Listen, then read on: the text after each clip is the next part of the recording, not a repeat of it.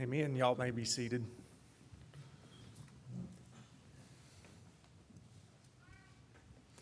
Let's go to the Lord in prayer. Dear Heavenly Father, we thank you so much for us being able to worship you this morning. Lord, we thank you for the opportunity to come and to meet and to gather together as brothers and sisters in Christ. Lord, that we pray that our worship will be worthy to you, that it would uplift and glorify your true and holy name. Lord, we just pray for Big Laurel Mennonite Church. Lord, that you would be with them in their services this morning.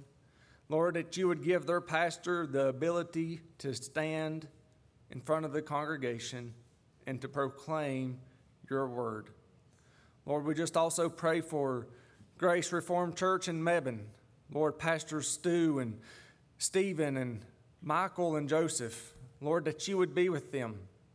Thank you for them being close as pastors with Pastor Scott.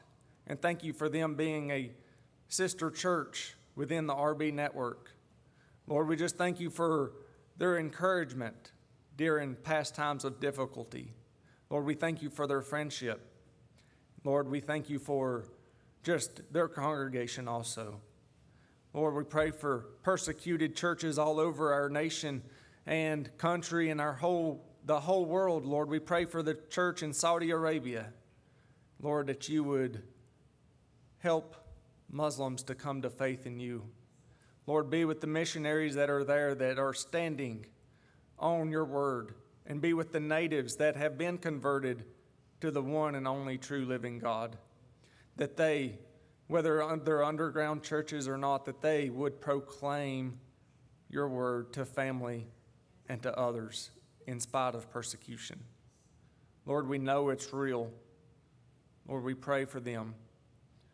And also, we just pray for the people of Bamang of China. Lord, that you would send translators that they can have the word of God in their own native tongue. Lord, I take it for granted that we have so many Bibles here in America that they're readily available. Lord, we just pray for your work to be done among these people in China. And Lord, we want to pray for people in Sudan and other places that are not as fortunate as we are, with maybe even running water. Lord, we just pray that you will give enough food for the little children to eat, that they may not go hungry. Lord, we pray for the war in Ukraine, that you would make a cease to it. Lord, whatever work that you're working through it, Lord, that you would be glorified. And Lord, we just pray for sinners and lost people to come to a conviction that you are their God, that you could save them, that no matter in war, that they have a heavenly Father that will protect them. Lord, we just also pray for the ones that are grieving. We pray for Carl Witherspoon as he has lost his wife, Grace, after many years of marriage. Lord, if he's weak and heavy laden, Lord, we just pray that you'll encourage him. And any others that may have lost loved ones here recently or in the past, or may have been mom or dad's or family member's birthday, Lord, that you would just bring sweet memories. And Lord, we pray that they are in heaven. And Lord, we just also pray for Ellie and Sarah as they're expecting. And Lord, we just pray for those little babies in the womb. And what a beautiful and wonderful creator you are to form us and to fashion us inside of our mother's wombs. Lord, keep them healthy and keep them until they're ready to be arrived and then delivered. And just, Lord, just have your hand upon them. Lord, we also want to pray for the ones that are healing after surgeries, for Danny Richardson and also for Miss Lisa Lemire. Lord, that you would just be with them. Lord, help her spot to heal up and that it'll just close up well and that the stitches may come out on the 20th. Lord, we pray for David that he'll be able to help take care of her. And Lord, we just thank you for Dean Mundy also. Lord, we pray for him as Miss Dot's son is healing from as he has Bell's palsy. Lord, just be with him and help his eyes as you have continued to do so. And Lord, John Cordy and his esophageal cancer, Lord, we have so much to be thankful for, but we have so much to pray for also. Lord, we pray for Christina Graybill, Lord, that you would just be with her and Paul and Madison and their boy. Lord, that we just thank you for good results thus far. And Lord, we pray that they will continually look to you. Lord, we thank you for Miss Kitty's healing, and we pray for her shoulder and that it will heal on its own and have no surgery later on. Lord, that we know that you hear our prayers, and we do thank you for her attendance. And Lord, we pray for the poison ivy, and as she did say, that it is from the pits of hell. Lord, we just pray for it to relax more and to recede. And Lord, we just praise your great and holy name. Lord, we pray for Kelsey, Amy Schwartz's sister, as she has cancer. We pray for just your hand of protection upon that family also. Lord, missionaries Trevor Johnson and his family, and members of the gathering that are in transition and looking to move elsewhere, that you would lead, guide, and direct them, and may they follow your word and your word alone. Lord, we pray for Pastor Tim Bullington at Christ Alone. Lord, that you would be with his heart, that you would strengthen it, be with his wife, and help her remain in good health. We just pray that you will be glorified through the preaching of his word, and this morning also. Lord, we thank you for Johnny Day and Christiana Smith. Lord, that you would be with their fevers and help them to recede and to be back to normal and to feeling better. Lord, we thank you for this time together, and may you be glorified through the preaching of your word. Amen. If you would, turn to Genesis chapter 18, and if you would, stand as we read the word of the Lord.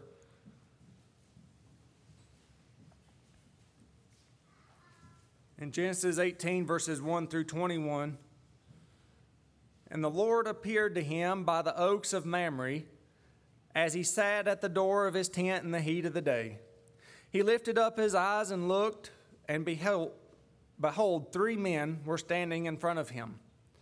When he saw them, he ran from the tent door to meet them and bowed himself to the earth and said, O Lord, if I have found favor in your sight, do not pass by your servant.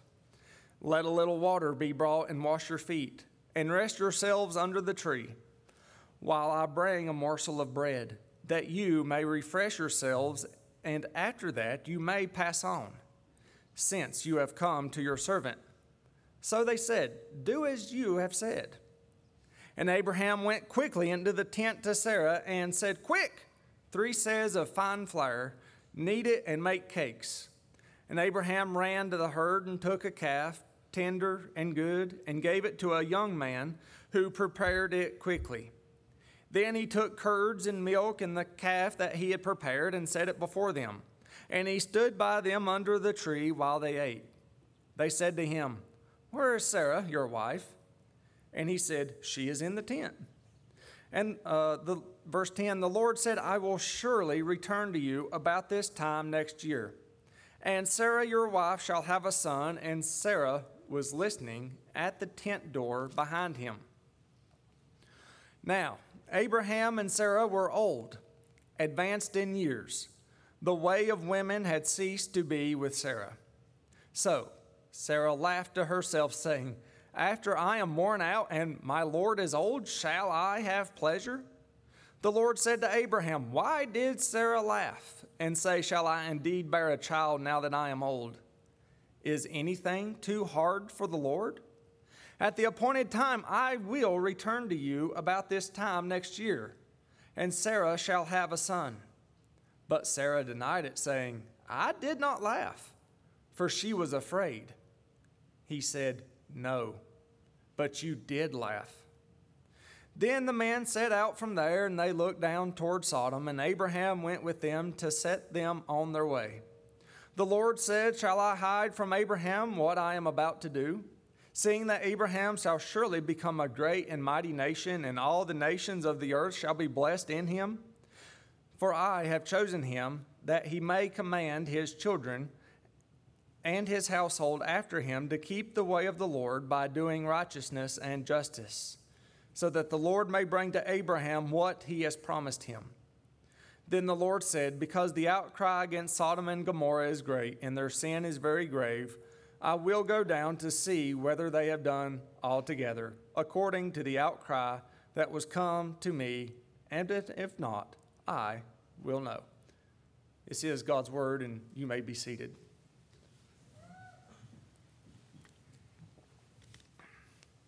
So we have 3 points this morning through these short 21 verses of showing hospitality in verses 1 through 8. In verse 1 it says that, and the Lord appeared to him by the oaks of Mamre as he sat at the door of his tent in the heat of the day. What had previously happened in chapter 17 that Pastor Scott pointed out to us? The circumcision of all of his household. We don't know of how much time has passed in between chapter 17 and chapter 18, but it says that it was in the heat of the day, and he's sitting by the door of his tent. For you males, imagine being circumcised in the dead of summer with no modern medical conveniences, and it's hot. Think of yesterday and Friday and the heat and the humidity to where it just sticks to you. Now imagine being in pain. So if you're like me, you're just imagining that it would not be comfortable, and Abraham is probably pretty miserable feeling. Not only Abraham, but also the rest of his household and his servants and the ones that are with him. But he is here at the oaks of Mamre in Hebron, where the Lord had led him in chapter 13. And so he is here by the oaks. And in Hosea 4:13, it says, under oak and poplar and terebinth, because their shade is good.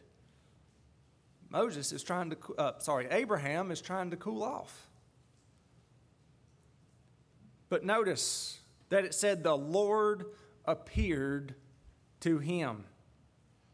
How many times can we think of reading back through the book of Genesis that the Lord has appeared to Abraham? Back in chapter 12 and verse 7, it reads, then the Lord appeared to Abram, and said, to your offspring I will give this land. So he built there an altar to the Lord who appeared to him. Chapter 17 and verse 1, it says, when Abram was 99 years old, the Lord appeared to Abram and said to him, I am God Almighty, walk before me and be blameless. And then also we see here in chapter 18 and verse 1, by the oaks of Mamre, the Lord appeared to him. So, Abraham has had a conversation, a walk with the Lord. And what a thing of excitement that would be for us, but also for him. So, think about this. In the heat of the day, he's sitting there, and think of it as a custom a habit that he's used to. Sitting during the hottest part of the day, outside your tent, maybe you're near a highway, and you see people walking. Verse 2, it says that he lifted up his eyes and looked, and behold, 3 men were standing in front of him. Have you ever seen company coming? What's your first thought? Get the house clean? Oh my, such a bad time is this? Right now, we're all sore from being circumcised. This is not the time for company. But Abraham didn't say that. When he saw them, he ran from the tent door to meet them and bowed himself to the earth. He was excited, wasn't he? You think about it. They didn't have the modern technology of where we can keep in touch with everybody at the click of a button. They probably didn't write many letters either. Paper wasn't as easy to get.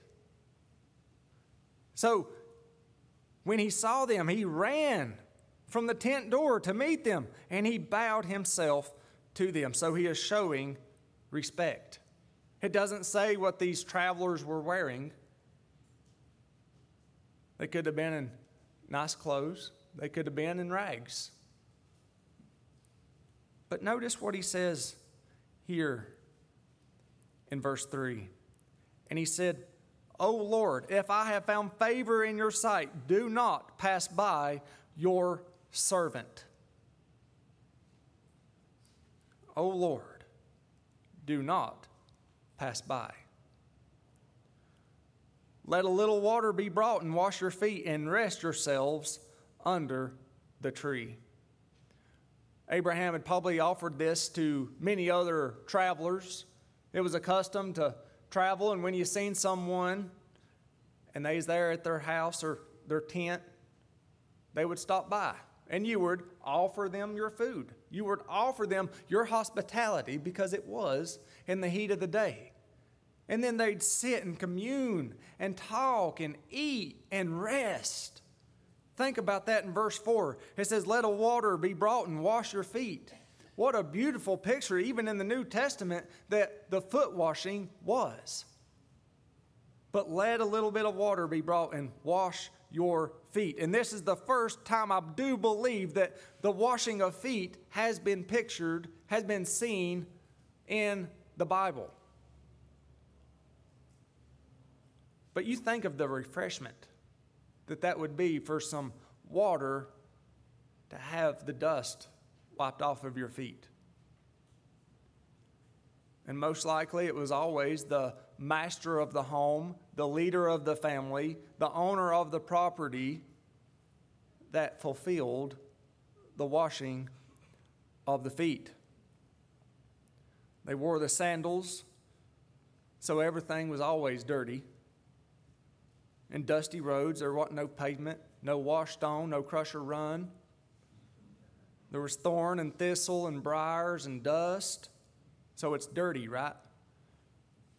Abraham ain't saying, wash your feet before you come inside. Take off your shoes before you come inside. He's saying, let me humble myself and wash your feet that you may relax. In the New Testament, in Luke chapter 7 and verse 44, it says, then turning toward the woman, he said to Simon, talking about Jesus, do you see this woman? I entered your house.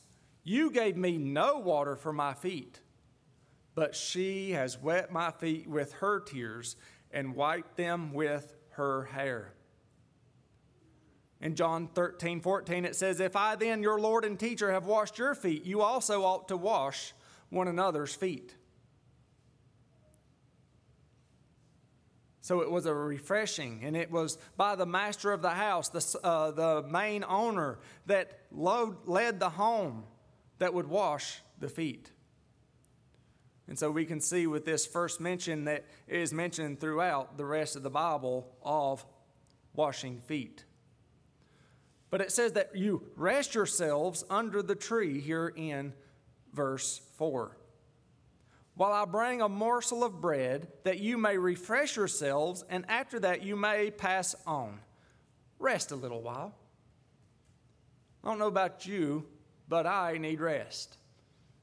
And sometimes that's hard for men to admit. Sometimes that's hard for ladies to admit, but we all need rest. And what better day than on the Lord's Day?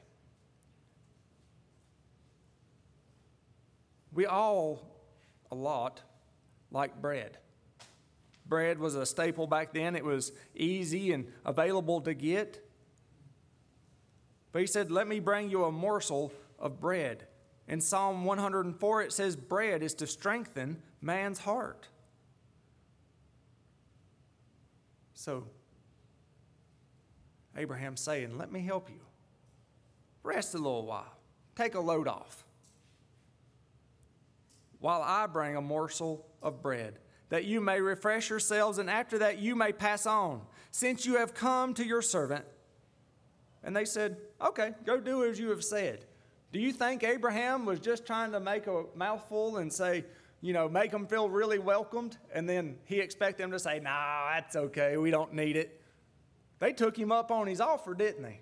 They said, "Well, go do it." Can you see Abraham's hospitality to these three men? Verse 6, and it says, Abraham went quickly into the tent to Sarah and said, "Quick, 3 seahs of fine flour, knead it and make cakes." Now, I want to say this, that hospitality is not just to the ladies. When he says in verse 6, he told Sarah to quickly make them food. Because look in verse 7 at what Abraham did. Abraham ran to the herd and took a calf, tender and good. He picked it out, hand-picked veal. A calf, tender and good, and gave it to a young man who quickly prepared it. The choicest of meat. And you can pick out your favorite cut of meat that you want and throw it in there. Abraham picked out the best for these 3 men. He didn't hold back his hospitality. "This is mine, I'm giving it to you. Take and eat."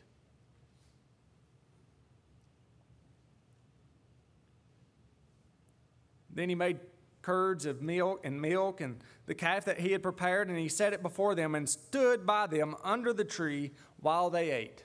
I don't know about you, but have you ever had someone stand near you while you're trying to eat and they're not eating? It can kind of be of a nuisance, can't it? But it was the custom of back then. It was their hospitality that if they needed more milk, he was there to give them more milk. If they wanted more meat, he could give them more meat. If they needed more water, they could have more water. He was being their servant.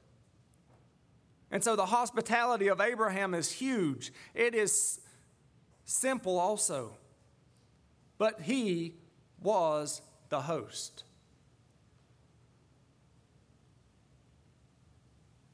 In chapter 13 of Hebrews in verse 2, it says, "Do not neglect to show hospitality to strangers, for thereby some have entertained angels unaware." In our second point, the son of promise in verses 9 through 15. They, talking about the 3 men, said to him, "Where is Sarah, your wife?" Notice that they called her Sarah, not Sarai. They didn't call her by her old name. They called her by her new name that the Lord gave her.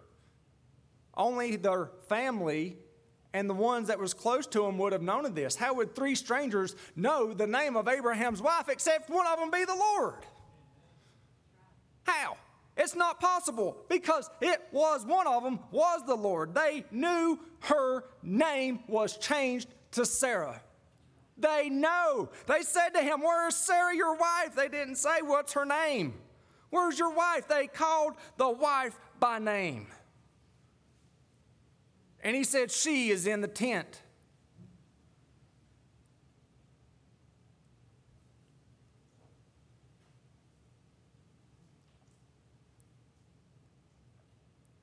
Most likely, Sarah had her own tent also. Look back up to verse 6. "And he went into the tent to Sarah and said," and then we can also see in verse 10 that Sarah was listening at the tent door behind him. There's also another point that makes people believe that Sarah had her own tent, as in when Isaac in Genesis 24 and verse 67, "Then Isaac brought her into the tent of Sarah his mother and took Rebekah, and she became his wife, and he loved her. So Isaac was comforted after his mother's death." So Abraham was sitting at the door of his tent in 18 in verse 1, and then Sarah was in her tent, most likely not visible. Hence the question, "Where is Sarah, your wife?" In Abraham said, "She is in the tent." In verse 10, it says, "The Lord said," all capital letters, "the Yahweh, the Jehovah God, the covenant God of Israel, the Lord said." So here, one of these three men is the Lord. He made a face-to-face appearance. As it said, the Lord appeared to him by the oaks of Mamre. And here he is having the great opportunity to be hospitable unto the Lord. I don't even understand all this of how I can't wrap my mind around it. But of all the appearances of the Lord in the Bible has been miraculous. You think of when Saul was converted in Acts chapter 9. Or you think of Mount Sinai when it was thunderings and lightnings and the voice of the Lord spoke. And now here somehow that the Lord manifests himself in front of Abraham. I don't understand it all, but I believe it. He says, "I will surely return to you about this time next year." You think of all the I wills and the I ams in Scripture. I am that I am. I am the bread of life. I am the way, the truth, and the life. I am the resurrection. He even told Moses, "I am that I am." But you think of the I wills. They are for sure. They are promises. I will. If you tell someone, "I will be there at 7:30, you better be there at 7:25. That way you're there by 7:30. If not, you're breaking your promise. If not, you're not holding yourself accountable to your own word. Notice this. He said, "I will surely return to you about this time next year." In verse 10, "And Sarah, your wife, shall have a son." Once again, we see that God is promising his covenant promise with Abraham and Sarah. Here Abraham is sitting in the heat of the day and it's hot and he's just been circumcised thinking, "Oh my goodness, what kind of covenant have I entered into?" But here the Lord is present, reassuring of his promises.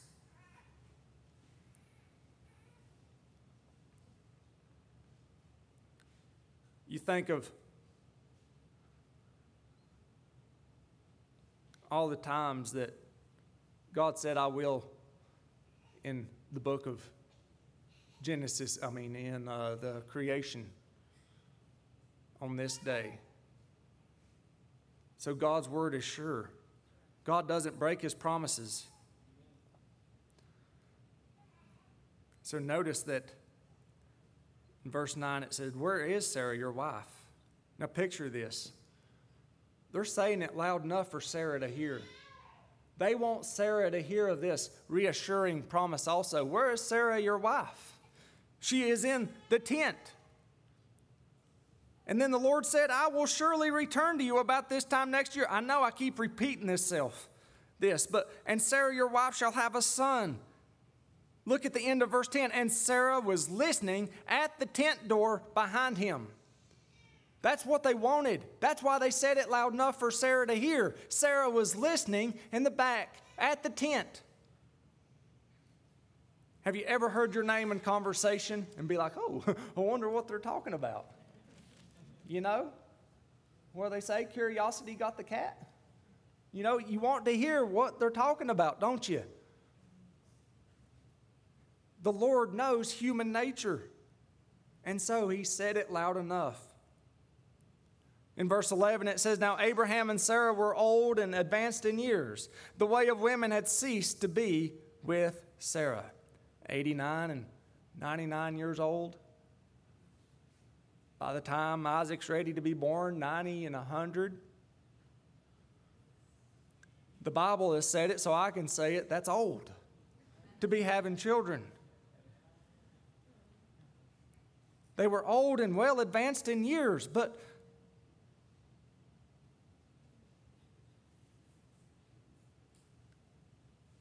what's the response of Sarah? So, in verse 12,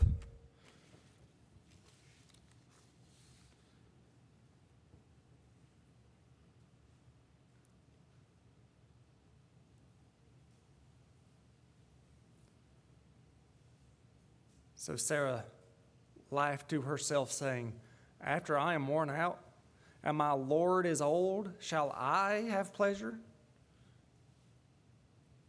Sarah laughed to herself, saying, yeah, right.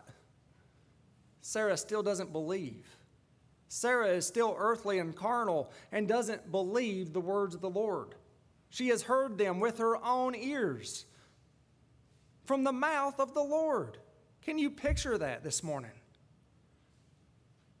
She said, "Shall I," when the Lord said, "I will." She is laughing to herself. That means she laughed to herself with inside, not a voice muttered out, not an audible sound. It's kind of like, how we go, yeah, right. That's exactly what Sarah did.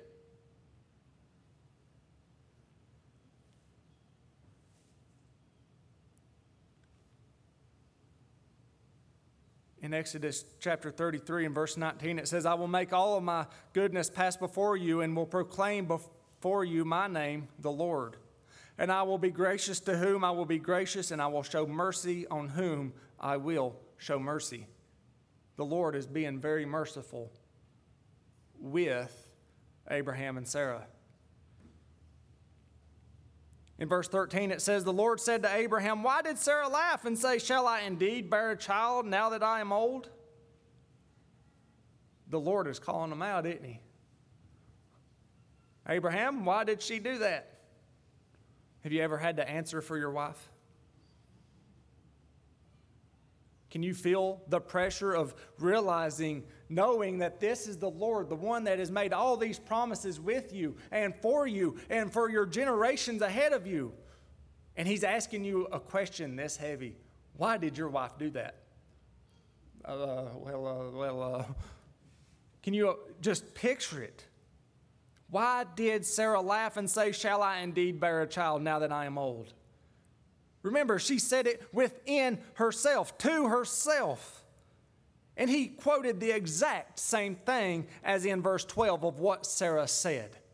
So there we go to see that God is omniscient. He is all-knowing.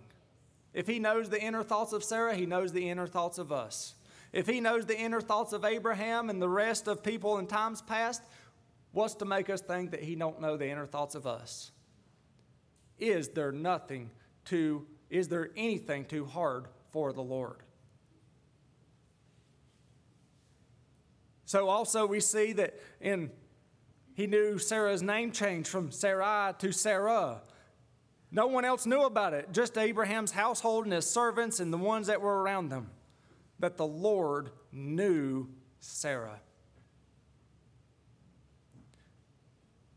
In verse 14, is anything too hard for the Lord? It's still him speaking. For the Lord, is anything too hard? At the appointed time, I will return to you about this time next year, and Sarah shall have a son. Once again, Sarah says, shall I, but the Lord says, I will. There is doubt in Sarah's mind, as there's much doubt a lot of times in our minds today, but the Lord said, I will. The Lord is good and righteous and just. The Lord is saying that there's a promise. The next time he will return is with the performance. By that I mean that Isaac will be born. Abraham's household and his servants. Wrong spot. So when the Lord returns again, it is at the birth of Isaac. Through the birth of Isaac, showing that the word of the Lord was true, showing that the Lord was meaning that he will, showing that the Lord does not break his promises. I bet Abraham went to the wall and wrote down whatever day that it was. However they marked or kept up with time, they were smart. And I guarantee you it was to the year, to the day, because it was the word of the Lord. We can ask ourselves, is anything too hard for the Lord? In our prayer this morning, we've prayed for people that were lost. We prayed for people that were sick with cancer. We prayed for people for healing. Is anything too hard for the Lord.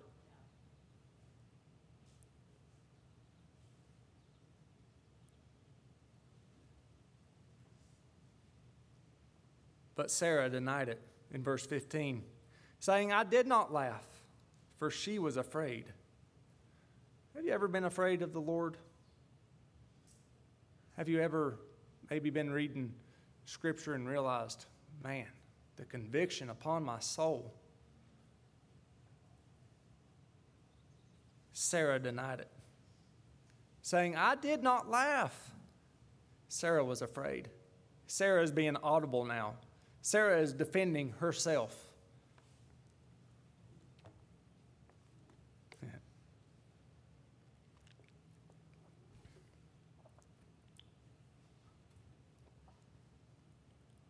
So, God knows everything about us.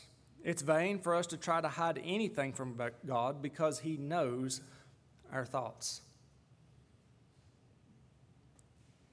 Have we ever tried to hide something? Hid something from the Lord? Have we, in times past, as parents or remember as children, trying to hide something from your parents? It might have worked for a little while, but guess what? They eventually found it. The Lord is not a Lord in darkness. He knows all things. He is omniscient. He's all-knowing.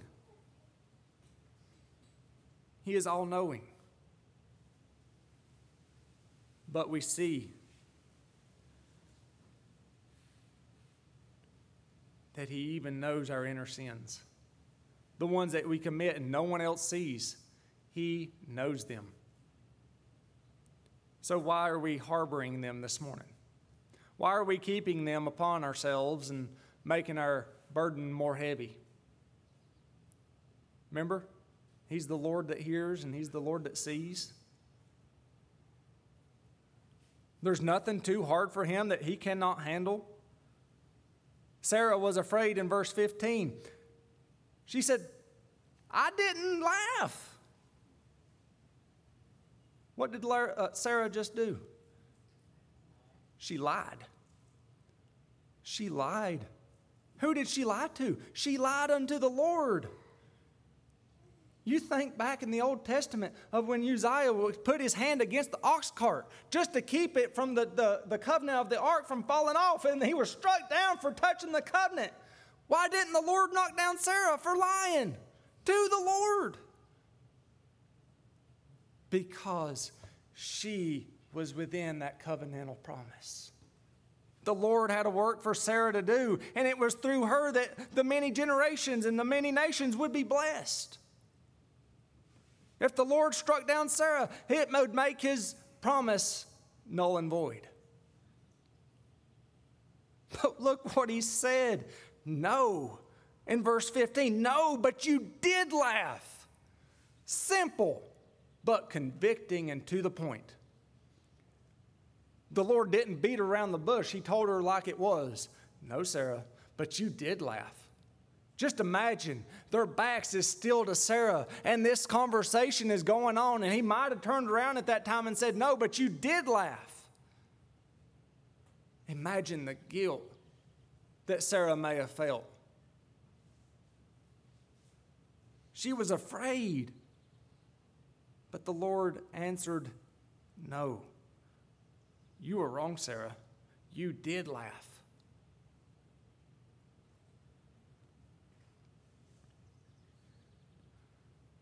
So with Sarah telling a lie,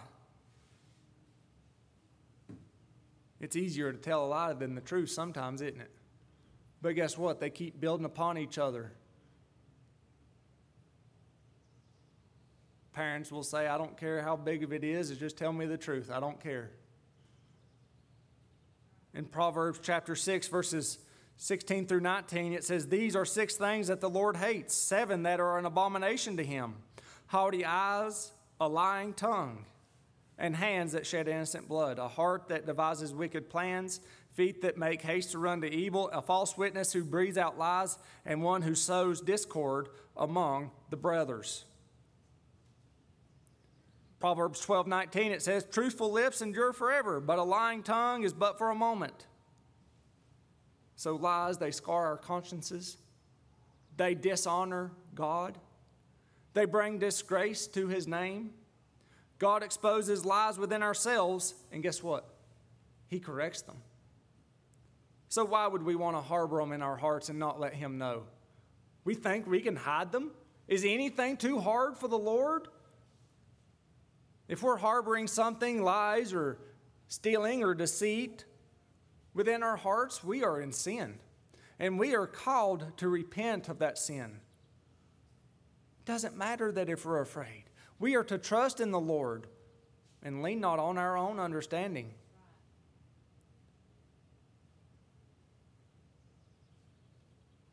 God already knows. So why are you trying to hold on to it? As Brother Brandon said in our call to worship, with our confession of sin and the assurance of pardon, there is those for a reason, so that you may get rid of that and that you may worship the Lord freely, that you may worship the Lord with a lifted spirit.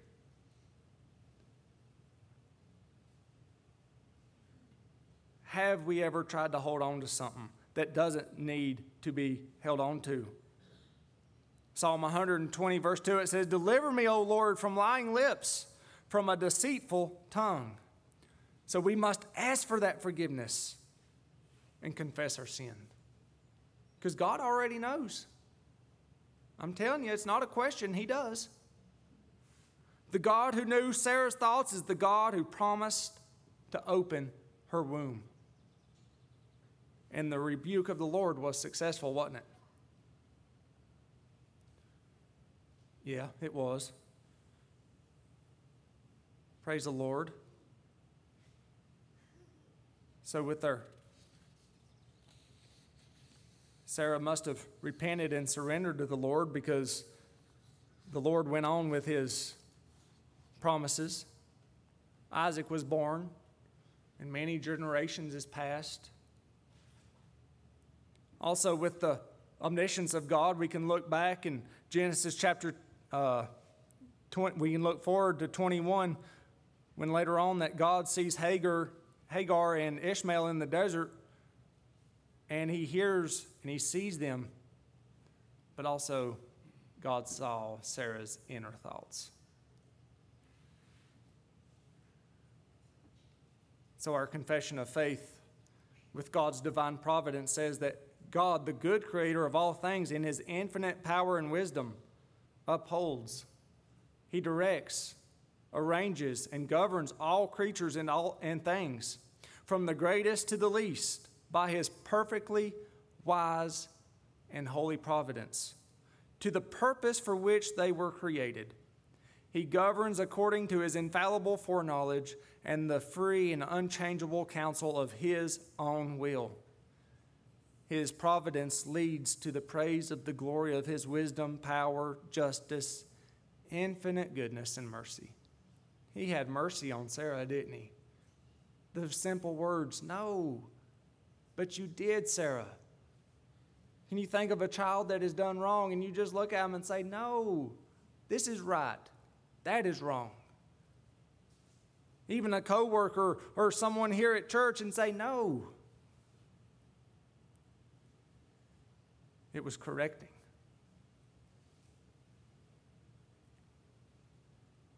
With our last point in verses 16 through 21, where they head towards Sodom, it says in verse 16, then the men set out from there, and they looked down towards Sodom, and Abraham went with them to set them on their way. The Lord said, shall I hide from Abraham what I am about to do, seeing that Abraham shall surely become a great and mighty nation, and all the nations of the earth shall be blessed in him. For I have chosen him that he may command his children and his household after him to keep the way of the Lord, doing righteousness and justice, so that the Lord may bring to Abraham what he has promised him. Then the Lord said, because the outcry against Sodom and Gomorrah is great, and their sin is very grave, I will go down to see whether they have done altogether, according to the outcry that has come to me, and if not, I will know. In verse 16, and they had a business to do, didn't they? They were on a mission. They were traveling. They were going somewhere. Stop number 1 was to reassure the covenantal promise with Abraham and Sarah. The face-to-face relationship with the Lord. And their second business is that they were to set an eye upon the sinful, wicked inhabitants of Sodom. They went down towards it to see if the judgment was due to such a vile and wicked group of people. Now it says that in verse 16, and it says, and Abraham went with them to set them on their way. Abraham walked with them. They got up and left the shade tree from the oaks of Mamre, and they started walking on down whichever way it was that headed towards Sodom. And Abraham's walking with them. He didn't let his pain bother him. He didn't let his heat of the day keep him from being hospitable still to these 3 men. What's your custom of when someone leaves your house? What do you do? Do you stay sat down wherever you're at, looking at your phone or reading or your book, and bye? Be careful. No, most time there's a handshake. Most time there's a hug. Most time there's a salutation. Most time there's a thank you, see you later, I appreciate you coming. And then there's some that will even walk them to the door.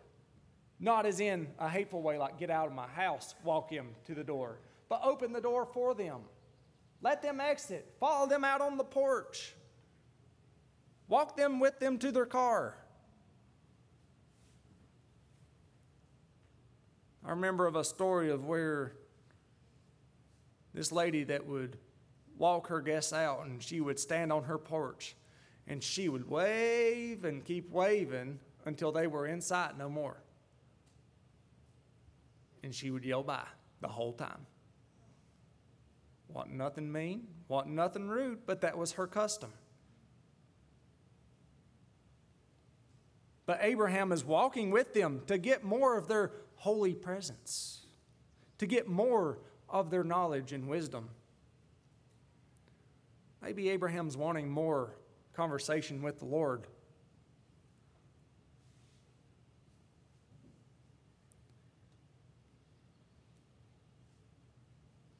Notice how in verse 17 it says, the Lord said, shall I hide from Abraham what I am about to do? Who's he talking to? Maybe he's talking to the other 2 people. Maybe he's talking only to himself, as in a conversation with himself. That is not a bad thing. Have you ever asked yourself a question? I have. And they always say that it's bad when you answer your own questions or you talk back with yourself. We're not too sure of who the Lord is asking this question to, but he says, shall I hide from Abraham what I am about to do? Seeing that Abraham shall surely become a great and mighty nation, and all the nations of the earth shall be blessed in him. For I have chosen him, that he may command his children and his household after him to keep the way of the Lord by doing righteousness and justice, so that the Lord may bring to Abraham what he has promised him. Verse 19, Abraham was a teacher in his own home, to his servants, to his children. Also, do you not remember of when Abraham and Lot had to separate ways? Where did Lot go? Sodom. The Lord cares for his own. He is saying, do you think I should tell him? Look, he remembers, the Lord knows that Lot is in Sodom. And we'll look at that next week. And the pleas of Abraham unto the Lord for the righteous' sake.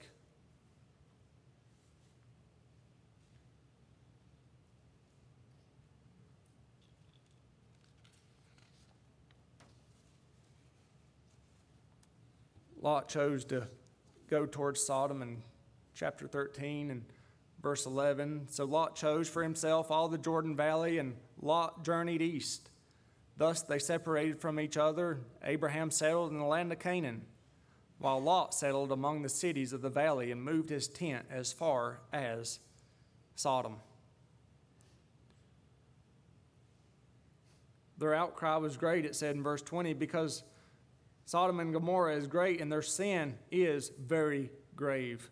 Remember, sin is an abomination unto the Lord, a lying tongue.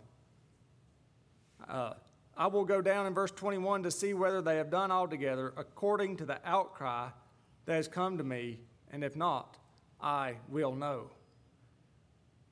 How can the Lord not know? Are we contradicting ourselves here in verse 21? No, the Lord already knows. And so iniquity cries out of Sodom. Iniquity, sin, is crying out against the great and terrible sin that's going on in Sodom. It was so provoking that it urged God to punish the inhabitants. But notice that the Lord goes to investigate. He's not taking it upon someone else's word. He is going himself to Sodom.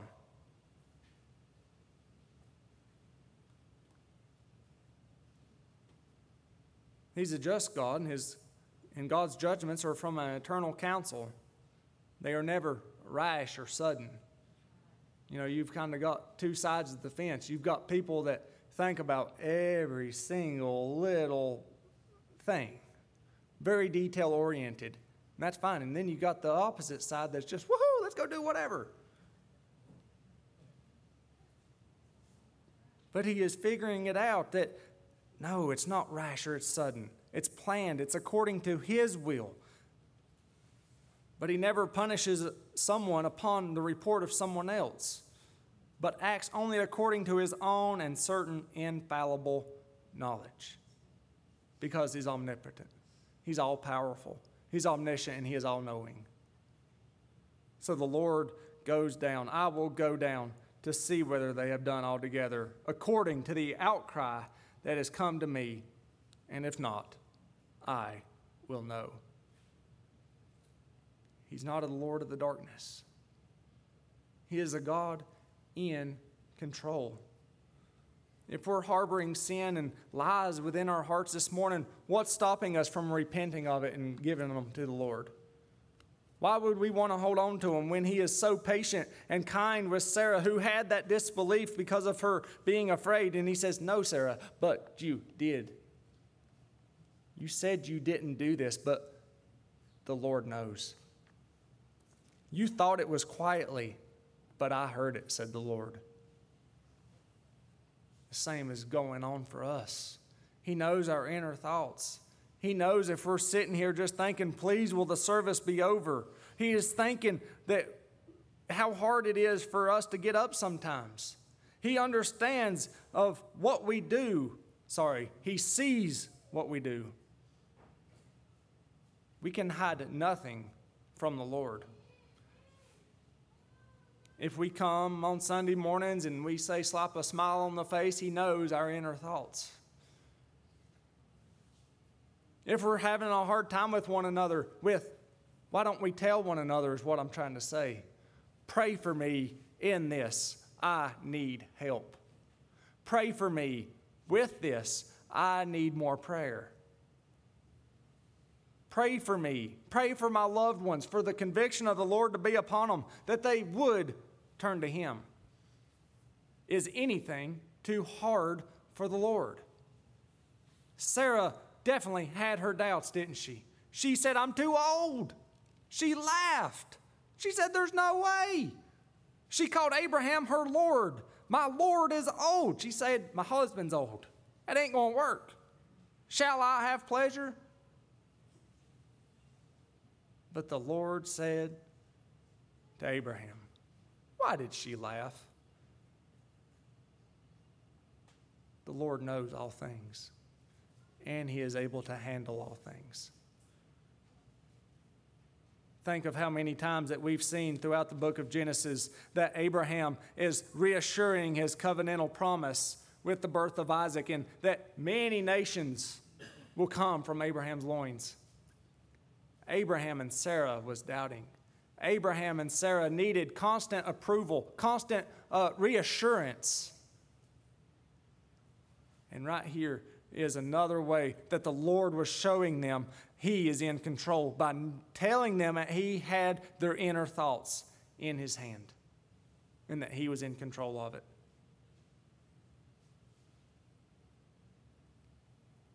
As we prepare to go into a time of reflection and prayer, what do we need to confess of our inner thoughts?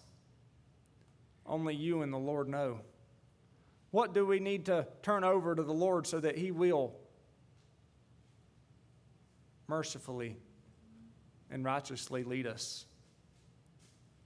That we may take a walk closer with Him as Abraham has done.